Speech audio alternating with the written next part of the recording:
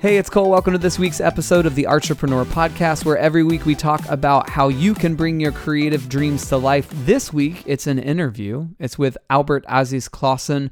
He grew up at the Royal Ballet School and then ended up in the tech world. He now started and runs a website called Underpin, and they help freelance creatives build a business around their talents. So this week, we're going to talk to him about his journey, as well as some really practical tips for how all of us can take our work and make it accessible to others. So this is that interview. Hey, Albert, thanks for joining us. Thank you so much for having me. I know that growing up in a ballet world definitely teaches you to press beyond the threshold. So let's just talk about that for a little bit of what has your background in the arts done to prepare you for what you're doing now? So I grew up as a ballet dancer from a really young age. So I started ballet when I was 3. I started because I have 3 brothers. We all did it. My mom just thought it's good for coordination. They listen to beautiful music. I want my kids to go do that. So we all did it. And I just kind of never stopped. And it became this big thing. I think what was weird about it is that it was very, very narrow. So in some senses, it was really bad for what I went on to do in later life, because I didn't ever get to explore when I was young. But at the opposite end of the spectrum, it meant the moment that I stopped, I grabbed onto every tiny thing I could get my hands on. So I went from usually people, I think especially in the creative sector, you tend to start quite broad and you narrow into your niche. And so doing it the exact opposite way around, where you come out like a kid in the candy store, you're like, I'm going to try absolutely everything I can get my hands on as much as humanly possible. And also, so I think that was one big thing about making me want to really explore things that I might otherwise have not sought out, because I was so desperate to find out all the things that I could do. But on a more kind of day-to-day, how I work basis, I think the big thing for me was, obviously ballet is very disciplined. But I think that the element of discipline that's most important is the way that you take criticism and the way that you take people being negative. And I think I noticed that in other areas of the creative sector, it was a lot about your own free form expression. And in ballet, that's not the case. You are put in a box and you're told why you're terrible 25 times an hour, and you need to live with that. And actually, taking that to things that I did later on in life and thinking, when someone criticizes me, even if it's invalid, there is a reason that they've thought that, and I should consider how I can change myself and how I can develop in order to change that perception. So I think the idea of thinking of criticism as a gift is one of the biggest things that I took away from ballet, that has affected the way I approach everything that I do and allowed me to be a lot more open to people interacting with me in a negative way with whatever I've done. What inspired you from becoming a performer to start helping creatives find other work? So I actually, it's interesting that you called me a performer. I guess obviously as a ballet dancer, you are a performer, but that's not really ever how I saw it. Because when I was about 10 years old, I was asked to be Billy Elliot in the West End, which is really fucking lucky that I did, because my voice is appalling. My girlfriend slams the door on me when I'm singing in the shower. But the reason that I chose to continue down the ballet route is because I saw classical ballet as more of a discipline and I guess I compared it more to the same idea as a sport. I saw it as I went into a classroom and I did, and the bit that I loved and the bit that I was engaged with was that total isolated concentration on how to use my body. And the creative expression was actually kind of separate to that. So when I made the transition, I didn't ever see myself as leaving the creative side of what I did. And I remember when I left ballet, I threw myself into videography and graphic design and photography and choreography and all these other different things I could get my hands on, which were really creative. And I took the discipline that I had for ballet to those things, but I never saw ballet as a thing that I did that was it was never about the performance, ever. It was about the building up to it and learning and developing as a person and overcoming all these different challenges you build up what you're doing. So the transition was from ballet to the normal world was actually very quick. I decided I just wanted to stop ballet, and I stopped. I literally didn't do another class after that. And then I went in, I remember turning up at a normal school for the first time, and the school was 9 till 3 p.m. And I remember thinking, what do you do with the rest of your day? This is crazy. There's so much extra time. There's so much time. I was used to doing 7 till 8, 7 a.m. to 8 p.m. every day, and then just passing out. And so this idea that I had hours and hours to do whatever I wanted is what got me exploring. So at first, I was exploring doing all these different sports and creative things and academics. And then I went and studied philosophy of science and fell in love with computer science and logical problem solving, founded a couple of businesses, founded a charity, started a business strategy consultancy as a freelancer. And then it actually had nothing to do with ballet that brought me into doing what I do now. But I think what it was constantly being surrounded by creatives. So I spent my whole life, wherever I was, impassioned by creativity and loved the arts world and went to all of these things. But I knew that ultimately the thing that I was really good at was this kind of logical problem solving, putting myself in difficult, complex situations and helping sort them out. And so when I started to meet all of these different people who at first were just my friends who were going on to do cool creative careers, but floundering horribly, despite being amazing and passionate on what they did, I started to realize that this was like quite a serious problem. And I ran this media and arts company where we helped thousands of people build businesses. And it was all about helping young and emerging artists commercialize their work. So for some of them, it meant commercializing their core work. For some of them, it meant commercializing their skills to support their work. And at first it was just artists, but it started to eke out into the creative sector more broadly, like graphic designers, illustrators, journalists, consultants, even people like accountants who you think would know how to build a business. And I realized that I loved being embroiled in this world of creativity, but the thing that I was really good at was helping people build the kind of business infrastructure around it. So that then led to me kind of moving into this world, moving into Underpinned. Yeah. So can you tell everyone at home just a little bit about Underpinned and what you guys do? I would absolutely love to. If I didn't do it on the podcast, I'd be doing myself a big injustice. So Underpinned is basically a platform that teaches people how to freelance and then gives them all the tools they need to freelance. It's all the business building activities that you need to do around your craft. So if you're an illustrator doing invoicing, contracts, portfolio development, lead generation, project management, insurance, accounting, all of the kind of business administrative bits you need to build a valuable business are done in Underpinned. But I think the most valuable thing that Underpinned offers people who are just getting started or moving into the freelance world is helping people build a structure and a framework to deliver value to clients and customers. When you work for someone, your value is kind of assumed because you take on the role of a profession, right? So you're a graphic designer within an agency. They worry about delivering the value to the client. So that mindset change of, no, you're now the person who has to articulate, contextualize, and deliver that value. Underpinned's framework helps you do that really effectively. Talk about what you mean when you talk about adding value or bringing value to clients.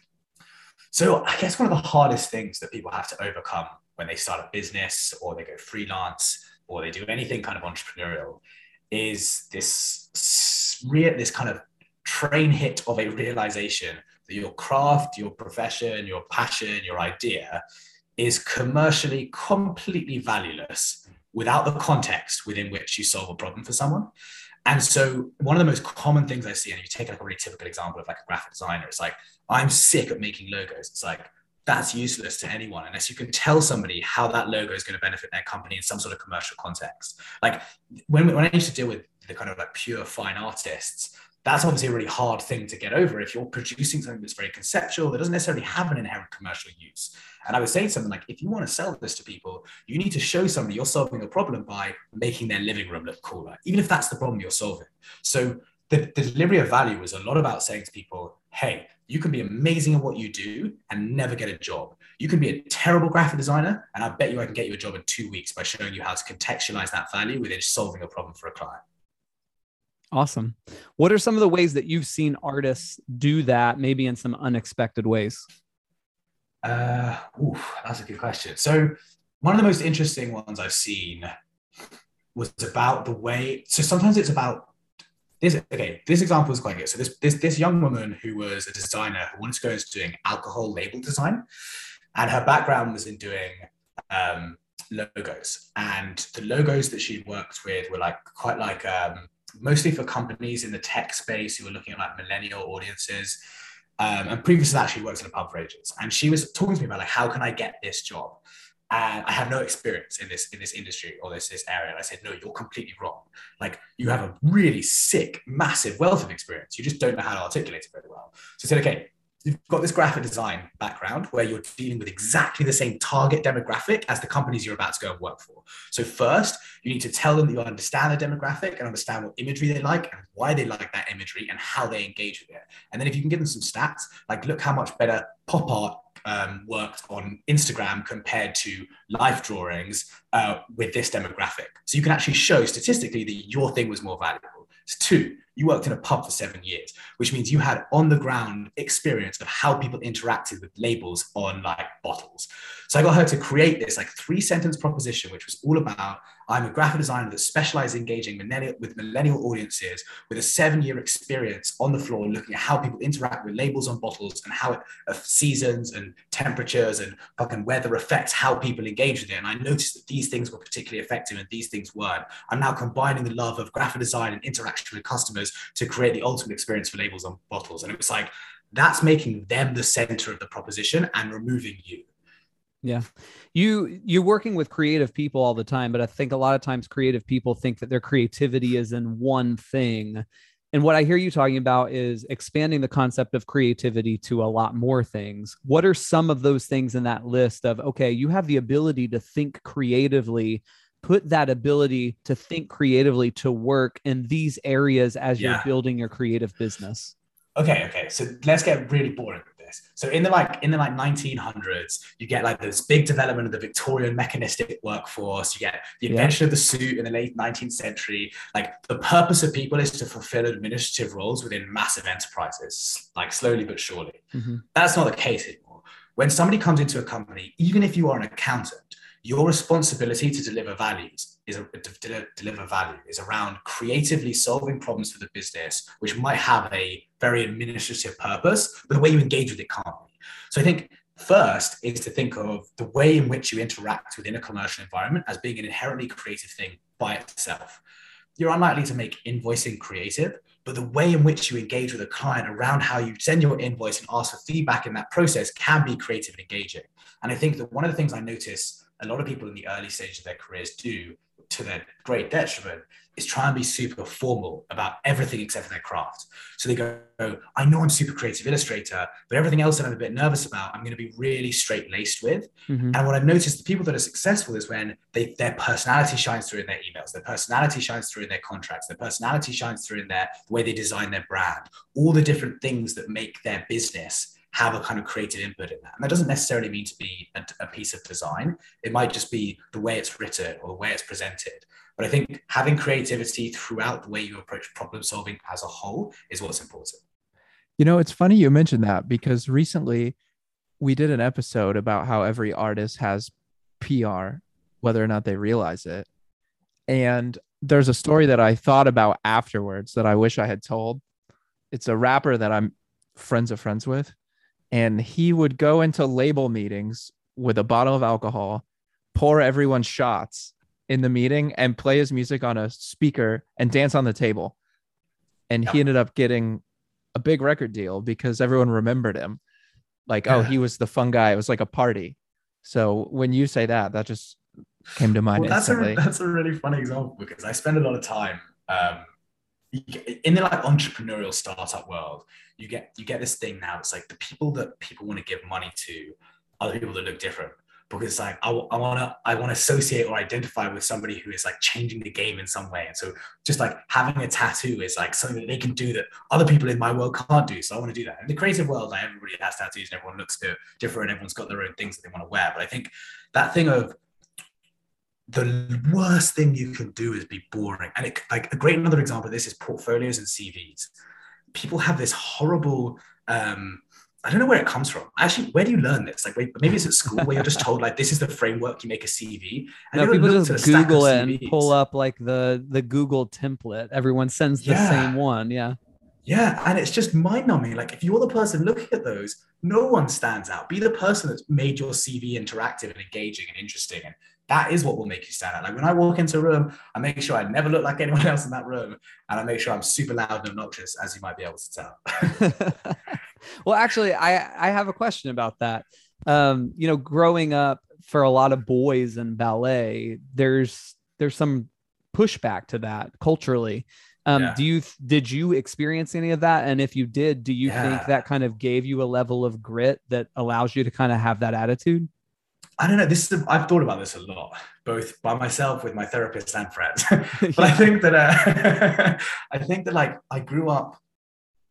I would say I grew up quite arrogant. And I think that I was arrogant, that it very much masked my insecurity because I was bullied so badly my whole life. And also always super isolated. Like doing ballet the whole time is very isolating. And so I think that I grew up with this kind of arrogance of putting up a shield to like push people away, because I was like, I don't want you to take the piss out of me. So if I'm loud enough and I'm annoying enough, like I'm annoying anyway, so it doesn't matter what you say. And then there was like a turning point where I started to feel genuinely confident in myself. And I realized that the change from like arrogance to confidence is the change of being secure in who you are and what you do. And I think that took me a really long time to get over.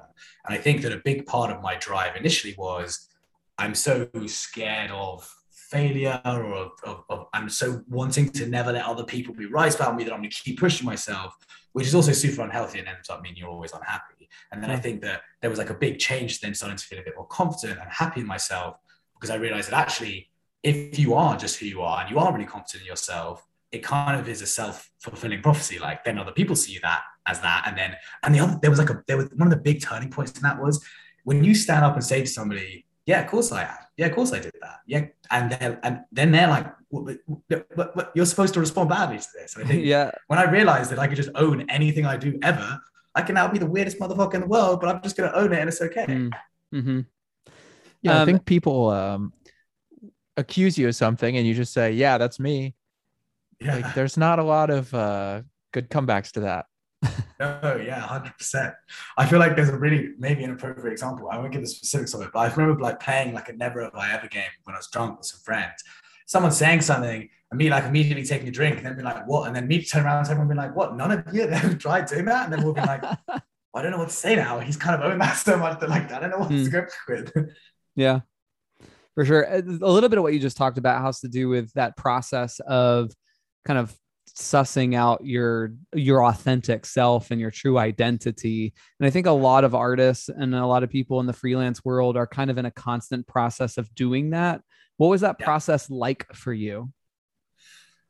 Like, what were some of the helpful things that helped you move down that road and discover some of those truths about yourself?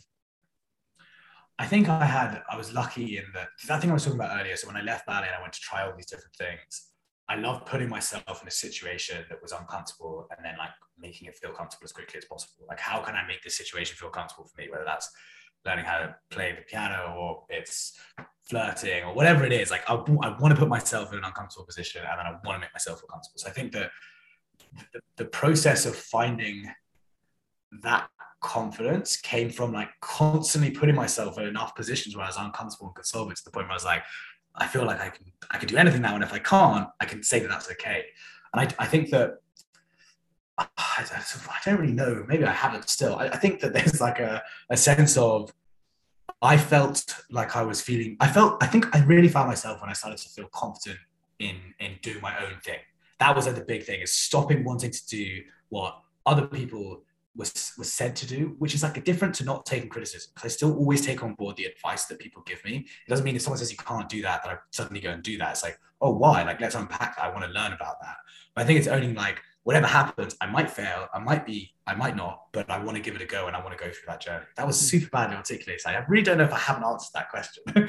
That's fine. I mean, that's good stuff. You talked about the process of kind of moving into things that you are passionate about or things that you care about. And yeah, but I think that's a big part of it. Like, for a lot of creatives, for a lot of freelancers, for a lot of people doing their own thing, that process is also super damaging to talk about, because there's so many people that say chase your dream. Your dream is a lie. Like, your dream will never be what you thought it was when you get there. Yeah. And a good friend of mine, I use this quote all the time. He's like a product manager at Spotify. And he always says to me, like, you imagine you got this 100 by 100 square and you just got like one square now. Like, stop trying to think about what the other squares are. Just get to the next square and see what the shape is made. And I think that's a big thing. So when people say like, follow your dream, follow your passion, just do what you want to do, that's kind of dangerous. It's like, you need to be making some sort of focused effort to make incremental progress in a sensible way, but have something that motivates you that's ahead of you. 100%, for sure. All right. So as we wrap up, how can people find you online? How can people connect with Underpinned? So Instagram, Twitter, Facebook, any social media, you type it Underpinned, Google, type it Underpinned, you will find us. If you're interested in starting your journey into freelancing, we have a course called The Ultimate Guide to Freelancing, which I'll give you guys a discount code for, which is just kind of an 8-week course, teach you everything you need to know to build a bang freelance business. But yeah, check us out. Type in Underpin, you will find us. Cool, man. Thanks for joining us. Have a great day. Thank you so much. Have a lovely day. It's now my night time. Thanks. So that's our interview with Albert Aziz Clausen from Underpin. Check him out online. And as always, thanks for hanging out with us on the Entrepreneur Podcast. We'll see you next week.